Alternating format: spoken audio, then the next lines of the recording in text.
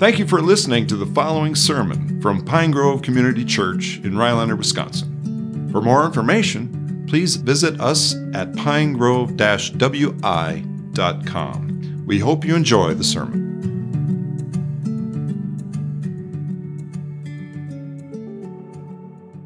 All right, so if you grab a Bible and turn to Psalm 33, right in the middle of your Bibles. If you don't have one with you, there should be one in a chair in front of you.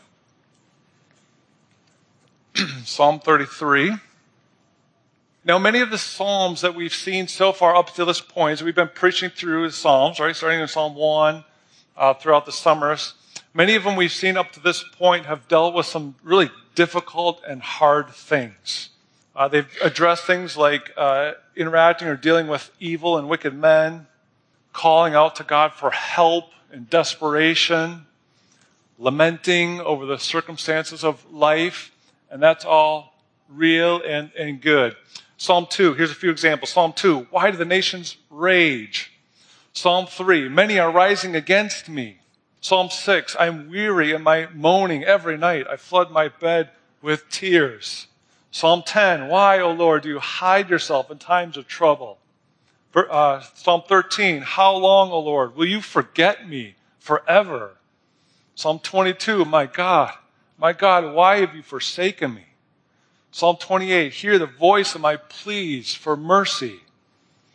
And so we've seen this over and over again throughout the Psalms so far up to this point. But now in Psalm 33, we have a different tone. Right? There's a different tone. Psalm 33 is joyful. It's worshipful. It's upbeat. There's celebration and energy coming with Psalm 33. It's filled with praise to God for who He is and what He does, what He is like. And so again, remember that the Psalms are songs, right? They're to be sung. And so many of them up to this point were probably more of a low tone, minor key, contemplative of the things of life and the things of this world. But I imagine that Psalm 33 would be sung very upbeat and lively, like Shout for Joy that we just sang, right? It would have a lot of enthusiasm.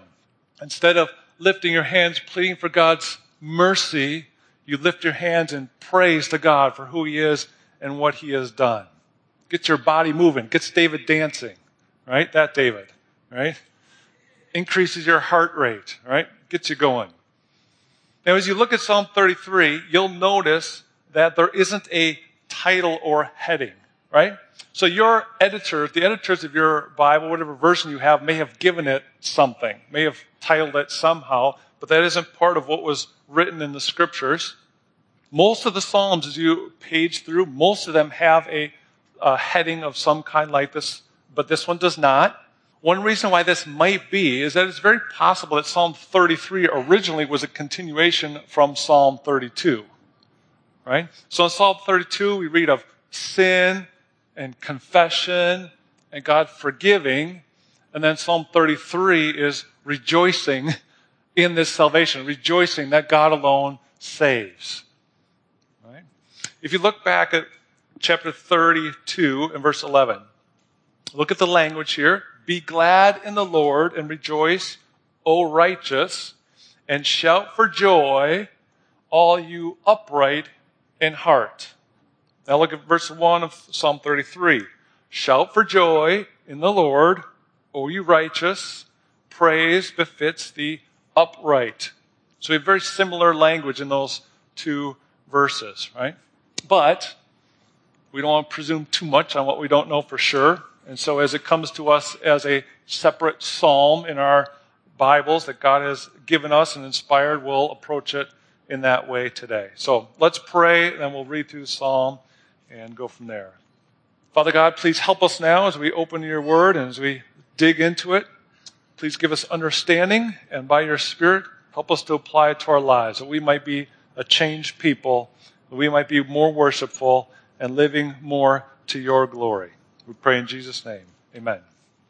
All right, Psalm 33, let's read through the whole thing. Shout for joy in the Lord, O you righteous. Praise befits the upright. Give thanks to the Lord with a lyre. Make melody to him with a harp of 10 strings. Sing to him a new song. Play skillfully on the strings with loud shouts. For the word of the Lord is upright, and all his work is done in faithfulness. He loves righteousness and justice. The earth is full of the steadfast love of the Lord.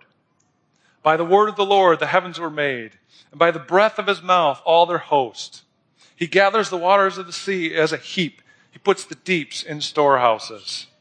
Let all the earth fear the Lord. Let all the inhabitants of the world stand in awe of him. For he spoke, and it came to be. He commanded, and it stood firm. The Lord brings the counsel of the nations to nothing. He frustrates the plans of the peoples. The counsel of the Lord stands forever, the plans of his heart to all generations. Blessed is the nation whose God is the Lord, the people whom he has chosen as his heritage. The Lord looks down from heaven.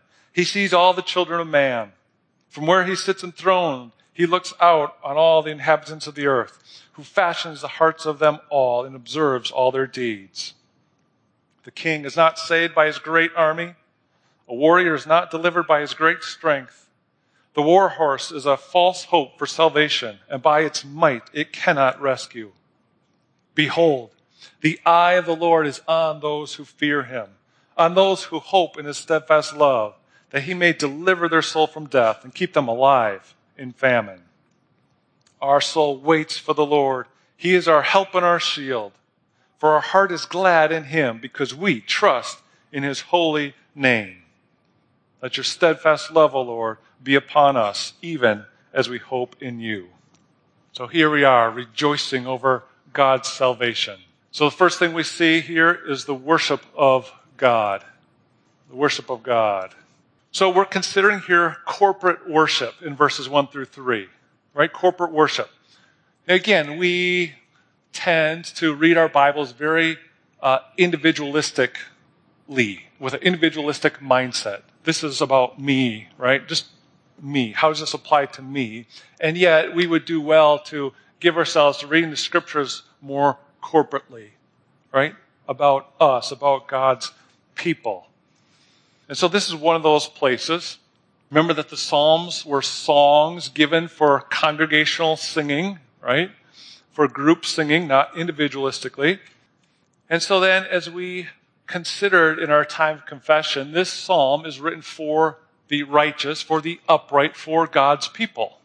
This is who this psalm is for those who are spiritually positioned in Christ. And so corporately we are together in Christ.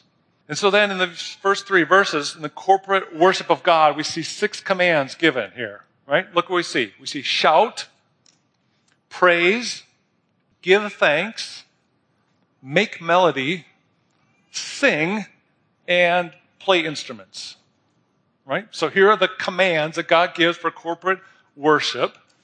Worship like this is not optional for God's people, right?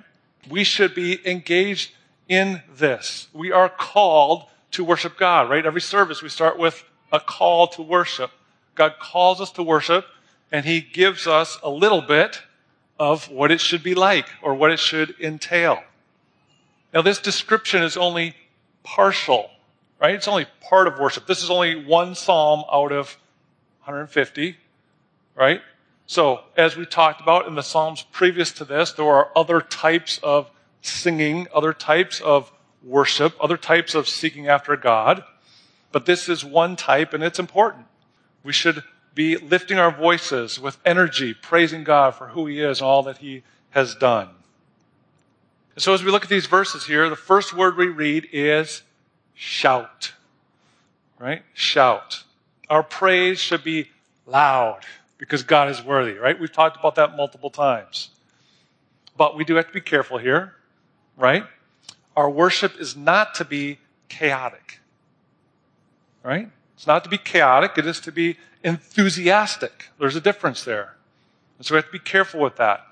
We don't want people just hooting and hollering for no reason all over the place, right? That would be chaos. We don't want that. And yet we want to be energetic, enthusiastic, loud in our worship. You'll notice here that the shouting, the enthusiasm, it has a purpose. There's a reason for it, right? What is that reason? Shout for joy, right? We as God's people should be filled with joy. We should be a joyful people, a happy people, because we know our great God. And we have found salvation in His Son, Jesus Christ. So the shouting is not to draw attention to yourself, right? That means you have to check your heart in it. What am I doing? Why am I doing it? Do I have purity of heart? Right? We're talking again about corporate worship with others, with the people of God. And so it's not just about you or you drawing attention to yourself. What's beneficial for the whole, for the congregation? So there is motive. We are to shout for joy. And where is that joy found? Shout for joy in the Lord. Right? Our joy is in the Lord. Jesus Christ and His salvation is our motive. Right? It's our reason for shouting and for singing loudly. Right? It's because of Christ and all that He's done. We see this, again, as a theme throughout the Psalms. So here's a question for you this morning. Do you have joy? Do you have joy? Another one of the questions the kids asked in the bulletin last week was this. It was, how can I be more joyful? How can I be more joyful? Well, if we take a quick survey through the Psalms, I found 3 areas where joy is found. First, there's joy in God's presence. All right, Psalm 16:11, in your presence there is fullness of joy. Psalm 43:4, I will go to God, my exceeding joy. God is our source of joy in His presence. Second, there's joy in God's blessing, in His working, in His actions. Psalm 92:4, the works of your hands I sing for joy. Psalm 107:22, let them tell of the deeds in songs of joy. Right? So there's joy in seeing the blessing of God. And third, there's joy in God's salvation. Psalm 51:12, restore to me the joy of your salvation. Psalm 20, verse 5, may we shout for joy over your salvation. So the question, how can I be more joyful? Well, seek to know God. Seek to know Him. Look for Him, to experience Him working in your life. Meditate on the gospel of your salvation. Put it in your mind, put it in your heart, and dwell it into your life that you may know it and stand on it and shout for joy in the Lord because of His great salvation. So also here in this corporate worship, we read of various instruments. Right? God calls His people to include the playing of instruments in our corporate worship. Right? So this is the first time in the Psalms, starting with Psalm 1, coming through, this is the first time we see specific instruments that are listed. Right? So here we see the lyre, the harp of 10 strings, and stringed instruments. But as you continue throughout the Psalms, you see many more instruments that are listed. Right? In Psalm 150, for instance, short psalm, last one, we read of these instruments: trumpet, lute, harp, tambourine, strings, pipe, and loud, crashing cymbals. Right? Just in that one psalm. So you thought Joe played loud before? Wait till you get to the closing song. Right? Right? So we're to incorporate instruments of various kinds. Right? We're also to sing a new song. A new song. We are created in the image of God, and He's gifted us with creativity. And one of the ways for that creativity to be put into play is through developing new songs, new sounds, new phrasing, right? We should have newness in our expression of God's graces as we experience God and go through life with our God, right? Now, some of you don't like new songs, right? I like the old stuff. Well, let me give you a couple things to think about. Number one, the old stuff was new at one time, right? So consider that. And second, I hate to disappoint you, but in the book of Revelation, we read about new songs being sung in heaven. So you might as well get used to it. So, all right. Next thing we see here is orderliness in worship. Orderliness. Remember, corporate worship is not to be chaotic. It's not all over the place. It's orderly, right? How do I get that? Well, there needs to be melody, right? There's to be pleasant sound, right? It's not hard to listen to. It's not hard to engage with. It's not hard to sing along with, right? We also see here that it's to be done skillfully, played skillfully on the instruments, right? We want skill. We don't want just anybody up here leading. We want people who have some skill, right? Don't you want that? You want some people with some skill leading you in worship. Now, they don't have to be perfect, but they need some skill, right? Now, skillfully, a separate point of application here. Your best skills should be offered to the Lord in worship. Okay, that's for all of you, not just musicians, right? Your best skills should be offered to the Lord in worship. It might be music, or it might be writing, or it might be building things, or it might be sewing, or it might be counseling and encouraging others. Whatever your best skills are, they should be given, offered up to the Lord in worship. The church needs your God-given skills. That's why He's given them to you, right? So use them for God's glory. One more note here before we move on. Our worship must be genuine, right? It's got to be real. It shouldn't be fake. It shouldn't be a performance. It shouldn't be trying to impress other people around. We need purity of heart, motive. Our motive should be pure as we come to corporate worship, right? Does it take effort, thoughtfulness, and planning? Sure, it does. Yeah, that's part of the skill and the orderliness, right? But it must be genuine. Why? Because we know that God alone saves, right? Because we know that He is our sovereign Lord. As we'll see throughout this psalm, we know that He is worthy of that. He's worthy of our purity of heart. He's worthy of our skill given to Him in worship. So how are we doing here at Pine Grove? Well, are we loud? All right. Are we joyful? Do we have a variety of instruments? Do we sing new songs? Are we enthusiastic? All right. Overall, in my opinion, I think we're doing pretty well. But let's keep at it. Let's keep it up. Let's keep growing and learning. Okay, next in this psalm, we see the Word of God and the work of God. Back one, there we go. Cooper and I are fighting over this now because it wasn't working. Go ahead, Cooper. You can do it.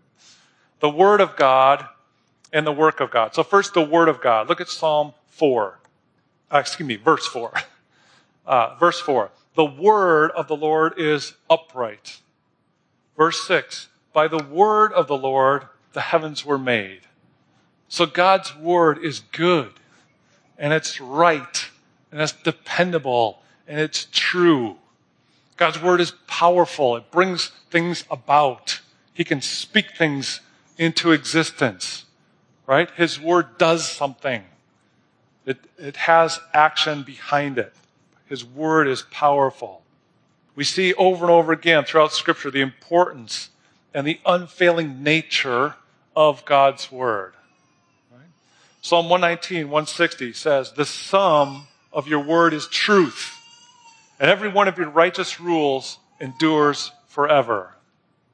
Isaiah 40, verse 8, the grass withers, the flowers fade, but the word of our God will stand forever. Right? God's Word is truth. And isn't our world wanting for truth this day? Don't we need more truth in our culture and in our world? But we cast aside God's Word, right, for our subjective ideas of what we think truth should be. Right? There's no foundation there. And when we begin to question the Word of God, we're in very dangerous territory. Right? What was Satan's first temptation? Did God really say? Is His Word really trustworthy? Right? Did God actually say? We need to be ready to answer that temptation. Yes, God actually said truth. Right? Are you armed and ready with the truth of God's word to answer those lies and those falsehoods in our culture? Right? God's word is your defense. So how well do you know it? How well do you know God's word? Are you growing in your understanding of it? Right? So the word of God. Second, we see the work of God. Look at verse 4. All his work is done in faithfulness. Right? So God's workings, the things that he does in this world, are all righteous and just and loving and faithful. Right? All that God does is good. We read this in Scripture. Deuteronomy 32:4. The rock, his work is perfect, for all his ways are justice. The God of faithfulness and without iniquity, just and upright is he. Psalm 111, verse 2. Great are the works of the Lord. So God's word is true, and God's work is good. And they go hand in hand. They move in unity together. They're not against each other. God's word accomplishes God's work, right? Whatever that might be. Isaiah 55:11 says, my word shall not return to me empty, but it shall accomplish that which I purpose, and shall succeed in the thing for which I sent it. It's sure. God's word goes forth, and his work is accomplished. These are the two solid things we have as a foundation for our faith. Right? Without God doing his work, our salvation doesn't exist. Right? If Christ didn't do the work that was needed to save, we wouldn't have salvation. We'd all be headed for an eternity in hell under God's wrath. God's work did something. It accomplished something. He worked to accomplish it. But without God being faithful to his word, our salvation would be uncertain. Right? If we couldn't believe God's word, we wouldn't have any certainty in our salvation. We wouldn't have any confidence in it. So these are the two things that we need. We need God's word and his work moving and working together. And these are the two things that the world rejects. That's why this world is on shaky ground. God alone saves by his word and through his work. And next we see the nature of God. The nature of God, we see some of who God is, part of his character. Right? So first in this psalm we recognize God as creator. Look at verse 6. God is creator. He made the heavens with all their host. Verse 7, he gathers the waters of the sea. Right? So here's God. He has created all things. All the stars and the planets and the moons were created by God and belong to him. He knows every star by name. Right? The depths of the ocean and all that it contains are his creation. Everything in all of creation, from the largest galaxy to the smallest particle in the universe, are all created by God with a purpose to glorify him. These are things we read in Scripture, right? Genesis 1:1. Kids, what does Genesis 1:1 say? In the beginning, God created the heavens and the earth, right? Nehemiah 9:6 says, you made heaven, the heaven of heavens, with all their hosts, the earth and all that is on it, the seas and all that is in them. Proverbs 3:19, the Lord by wisdom founded the earth. By understanding he established the heavens. Psalm 19:1, the heavens declare the glory of God. And Revelation 4:11, worthy are you, our Lord and God, to receive glory and honor and power, for you created all things, and by your will they existed and were created. God is the creator of all things. And in creation we see that God is wise and powerful and creative and massive and all those things. We see in his creation that he is worthy of our worship. So not only is God creator, but he is also Lord. He is Lord. He is sovereign, and he has all authority over all of his creation. Look at verse 13. He looks down from heaven. Right? Verse 14, he looks out on all the inhabitants of the earth. Everything is in his sight. Psalm 119, verses 5 and 6 say this. Who is like the Lord our God, who is seated on high, who looks far down on the heavens and the earth. Right? God sees all. God knows all, even the hearts of men. And he is Lord of all history, over all peoples and all times. He is in control. Psalm 103:19. The Lord has established his throne in the heavens, and his kingdom rules over all. Isaiah 46:10-11. My counsel shall stand, and I will accomplish my purpose. I have spoken, and I will bring it to pass. I have purposed, and I will do it. God's purposes stand for all time. They never fail. Look at verse 10 and verse 11. What do we see here? The Lord brings the counsel of the nations to nothing, but the counsel of the Lord stands forever. Right? He frustrates the plans of the peoples, but the plans of his heart stand to all generations. The Lord is sovereign over all. He is Lord. He is over everyone, both nations and individuals. And both nations and individuals are therefore accountable to him. Right? They are accountable to him because he is Lord. He is Lord, so he has ultimate authority. We see this explicitly in the person of Jesus Christ, the Son of God, right? Matthew 28:18. Jesus came, said to them, his disciples, all authority in heaven and on earth has been given to me. Right? Jesus has all authority. He is king over all kings, and he is Lord over all lords. You think President Biden has anything over our God? Right? He might be the most powerful man on this earth, but he has no authority other than that which God has given him. He's putty in God's hands. Right? Think of Pilate. Do you remember when Jesus was on this fake trial before Pilate? Pilate said that Pilate had authority to crucify Jesus. Right? How did Jesus respond? You would have no authority over me at all unless it had been given to you from above. You think you have power and authority? The only power and authority you have is a gift from God. In the Gospels, we read of this. We read of Jesus' authority. Jesus taught with authority.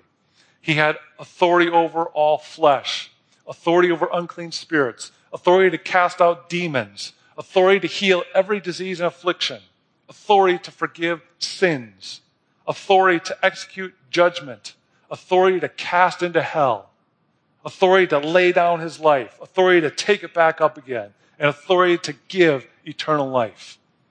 And those are the only things that are explicitly stated in the Gospels. Right? God has authority. He is Lord. Jesus is Lord. Look again at verse 11. The counsel of the Lord stands forever, the plans of his heart to all generations. One generation after another, after another, after another.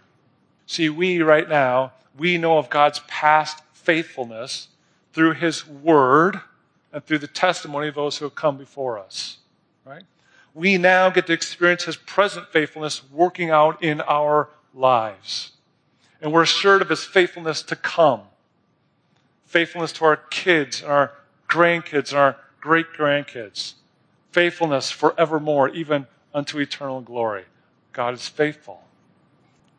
His counsel stands forever. The plans of his heart will last for all generations. We worship God as our Creator and Lord. Next, we see the care of God. The care of God. So in this psalm, we see God's great care for his people. Right? Verse 12, we see a blessed nation. We see the Lord watching over all that takes place in verse 13.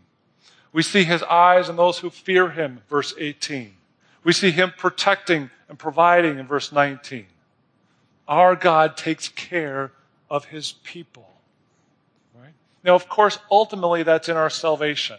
Right? It's in saving us of our sins, saving us from eternal damnation, right? And give us eternal blessing. That's his ultimate care for us when we were deserving, right? God alone saves, but his salvation continues, right? It's an ongoing salvation. He doesn't just forgive and then leave us alone. He continues his word and he continues his work in our lives. He continues to nurture you and care for your soul. Philippians 1:6 says, "He who began a good work in you will bring it to completion at the day of Jesus Christ." What is that good work? It's your salvation from start to finish, right? God began it. He's continuing it, and he will finish it. God alone saves. He will do it. Your job is simply to love him and seek after him and walk in obedience to his word. Now look again, the care of God. Look again at verse 12. Here we see a national identity, right? There's a nation, a national identity. In the Old Testament, the nation whose God was the Lord was the nation of Israel, right? They were God's people. So, where do we as the United States stand in regard to this? Our nation. Are we a nation following after the Lord? No, not in a lot of ways, right? We need repentance, as if I remember Terry prayed before, right? That our nation would repent. That's what we need. There's no question about it. It starts with us in the church and goes forth from there. But we have to be careful here. Don't simply look at this as the United States or some other country when it talks about this nation, right? The nation is God's covenant people. Right? In the Old Testament this time, it was the nation of Israel, national identity. Right? But it's God's covenant people. See, in verse 12, we see that this nation was a chosen people. Right? Now, they weren't chosen because of their goodness or their worth. They needed saving, just as we do. They were chosen because God chose them. That's it. God chose them, so they were a chosen people. Right? National identity. Who are God's chosen covenant people today? We are. The church. Right? That's us. The church. We are God's covenant people. In the Old Testament, the nation of Israel had a national identity as God's chosen people. Today, the church has a spiritual identity as God's chosen people. Right? We have the Lord as our God. We are the nation. We are the covenant people of God. We are the blessed nation. Blessedness of God's people. Right? Here's the care of God. Not only that, but the Lord has chosen us in verse 12 as his heritage, as his inheritance, as his very possession. Right? We are God's. We are his very own. We are his covenant people. And because we are his, God cares for us. He cares for us in good times, and he cares for us in times of trouble. Right? If you look here, I said this is a very worshipful, celebratory psalm, and it is, and yet it's not without trouble. Look at verse 16. Right? There is war taking place. Right? In verse 19, there's famine taking place, right?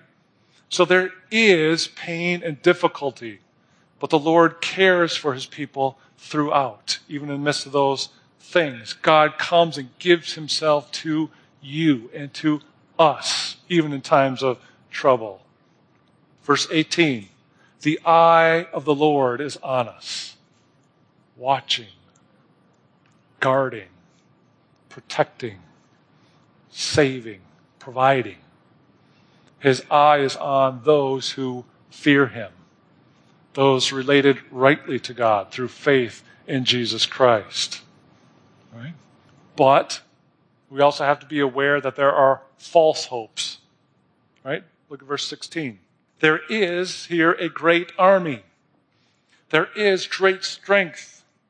There is a war horse with great might. But those things don't save. right? Don't look there. Don't rely on those things. They are false hopes. We see this also in Psalm 20, verse 7. Some trust in chariots and some in horses, but we trust in the name of the Lord our God. Now, I know that some of you have horses. Does anybody have a chariot? No? Probably not, right? But let me adapt it a little bit for you. Okay? Some trust in their government. Some trust in their guns. Some trust in their bank accounts. But we, as God's people, trust in the name of the Lord our God.